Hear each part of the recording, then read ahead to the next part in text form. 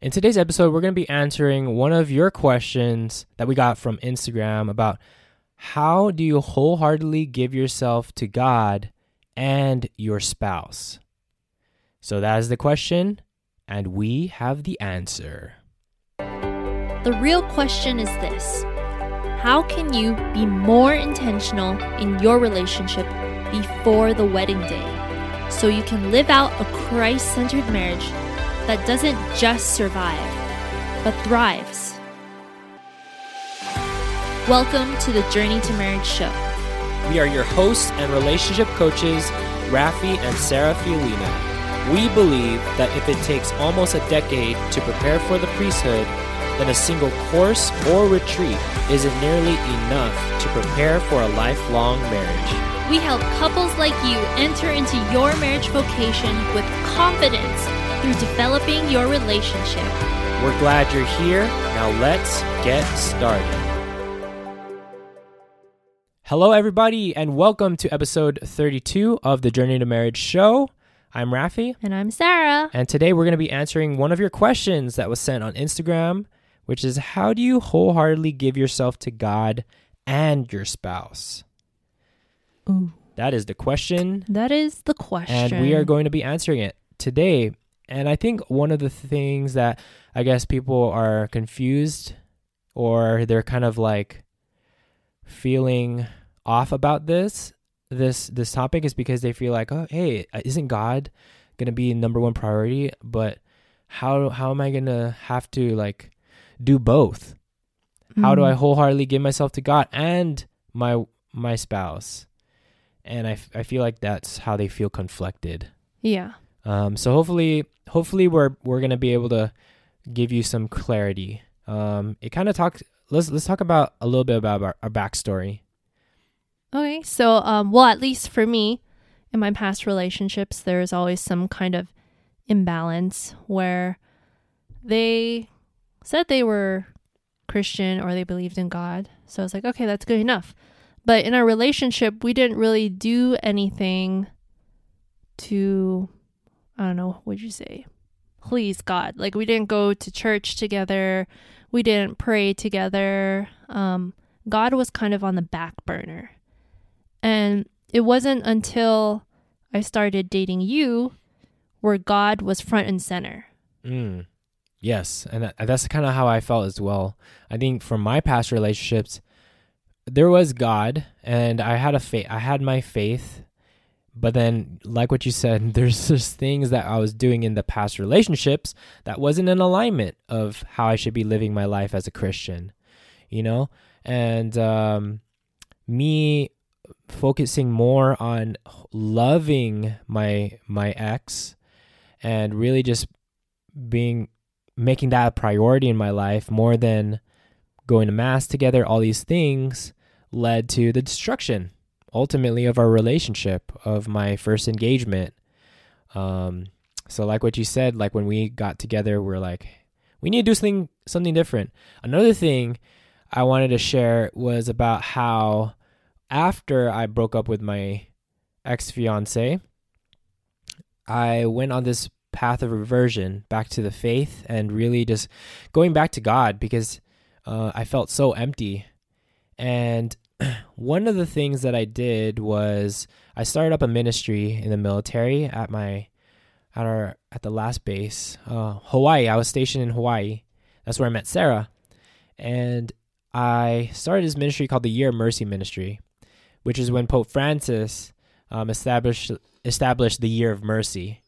And what we would do is we would go and do all the different types of works of mercy, whether it be clothing the naked, feeding the hungry, giving drink to the thirsty. We had like all these different projects. And one of the things that practically I got from that experience, and what I learned from that is how we are to love each other. And it explicitly states it in Scripture in Matthew 25, chapter 25, verses 34 through 46. So I'm going to be reading that to everybody right now. It says, Then the king will say to those at his right hand, Come, you that are blessed by the Father, inherit the kingdom prepared for you from the foundation of the world. For I was hungry, and you gave me food. I was thirsty, and you gave me drink. I was a stranger, and you welcomed me. I was naked, and you gave me clothing. I was sick, and you took care of me. I was in prison, and you visited me. Then the righteous will answer him, Lord, when was it that we saw you hungry and gave you food, or thirsty and gave you something to drink? And when was it that we saw you a stranger and welcomed you, or naked and gave you clothing? And when was it that we saw you sick or in prison and visited you? And the king will answer them, Truly I say to you, just as you did to one of the least of these, who are members of my family, you did it to me. Then he will say to those at his left hand, You that are cursed, depart from me into the eternal fire prepared for the devil and his angels. For I was hungry, and you gave me no food. I was thirsty, and you gave me no drink. I was a stranger, and you did not welcome me. Naked, and you did not give me clothing. Sick and in prison, and you did not visit me. Then they also will answer, Lord, when was it that we saw you hungry or thirsty or a stranger or naked or sick or in prison and did not take care of you? Then he will answer them, Truly I tell you, just as you did not do it to one of the least of these, you did not do it to me. And these will go away into eternal punishment, but the righteous into eternal life. So like going through the year of mercy and like living this out in my life, one of the things that I realized is that God made us in his image and likeness. Right. All of our neighbors. And if we are, like, how we treat others is how we treat God ultimately. Because God is in all of us. Because he made us. He made us for him. So then I was like thinking about this. I'm like, so if I am to love my spouse, I'm loving God through loving her. And that just like was an epiphany, and I was like, okay, that makes sense. Mm-hmm. Like I can love God wholeheartedly by loving my spouse because God is in her. Yes. So when we found that out and we started really implementing that in our relationship and knew that, you know, God is in us and we are called to love each other so that we can love God. And some things that we did, especially like early on in our relationship before marriage, were... Well, we got to know each other, of course. So we talked a lot. We asked each other a lot of questions. And that has been a game changer. And we're called to do that with God as well. What else? We are called to love God. So how are we called to love our partner? Well, what we did is we led each other to God and the sacraments, knowing that ultimately our job here on earth is to help each other get to heaven. So even before marriage, we were making sure we led each other to the sacraments, to Jesus, especially during the times where we did not love each other the way that God intended us to. So we're always pointing each other to Jesus and to God. And then the last thing, like serving each other. Acts of service. Yeah. So some things that I would do is I would take Sarah to work every single morning. And make her food. Yeah. And in marriage, I do the grocery shopping for our family. Yeah. Because that's something you do not like. Nope. So I can serve you in that way. Yes. And I appreciate that because if not, I would be hangry every single day. So yeah, like ultimately, like when we started to love each other in these different ways, we started really feeling the joy, experiencing the joy in our relationship. We had a stronger spiritual life.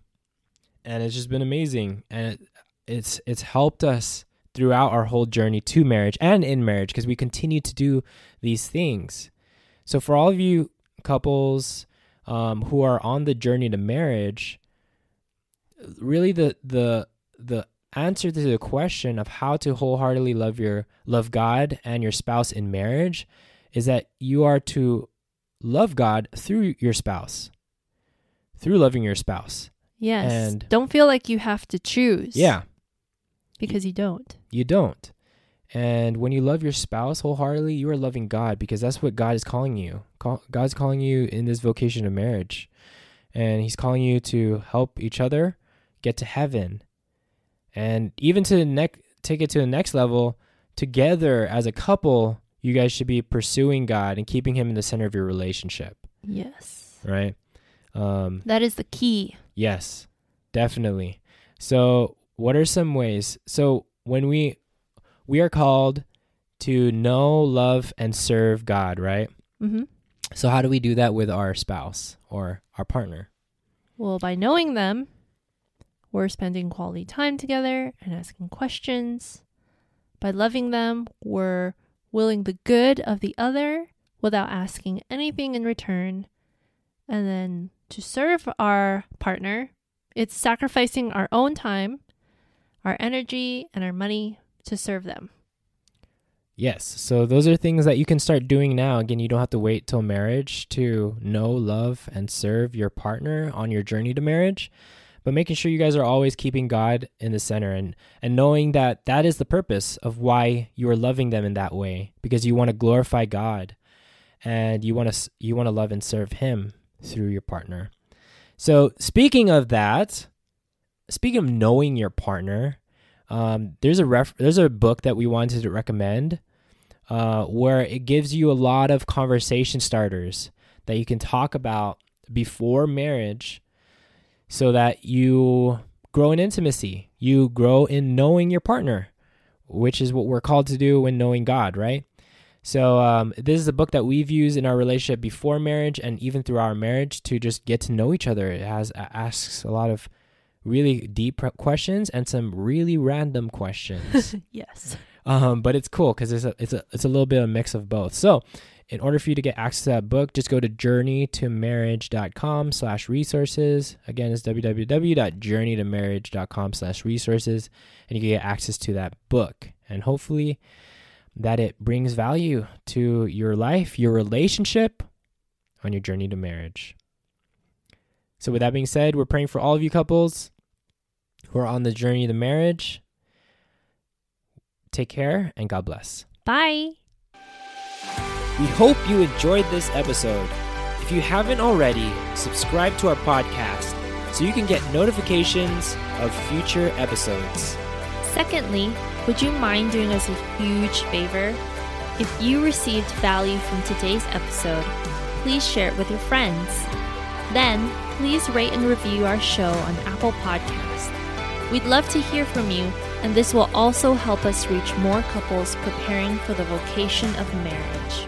And lastly, if you want to go deeper with your life, spiritual, and relationship development, go to journeytomarriage.com/resources to see a list of tools we personally recommend for your journey to marriage.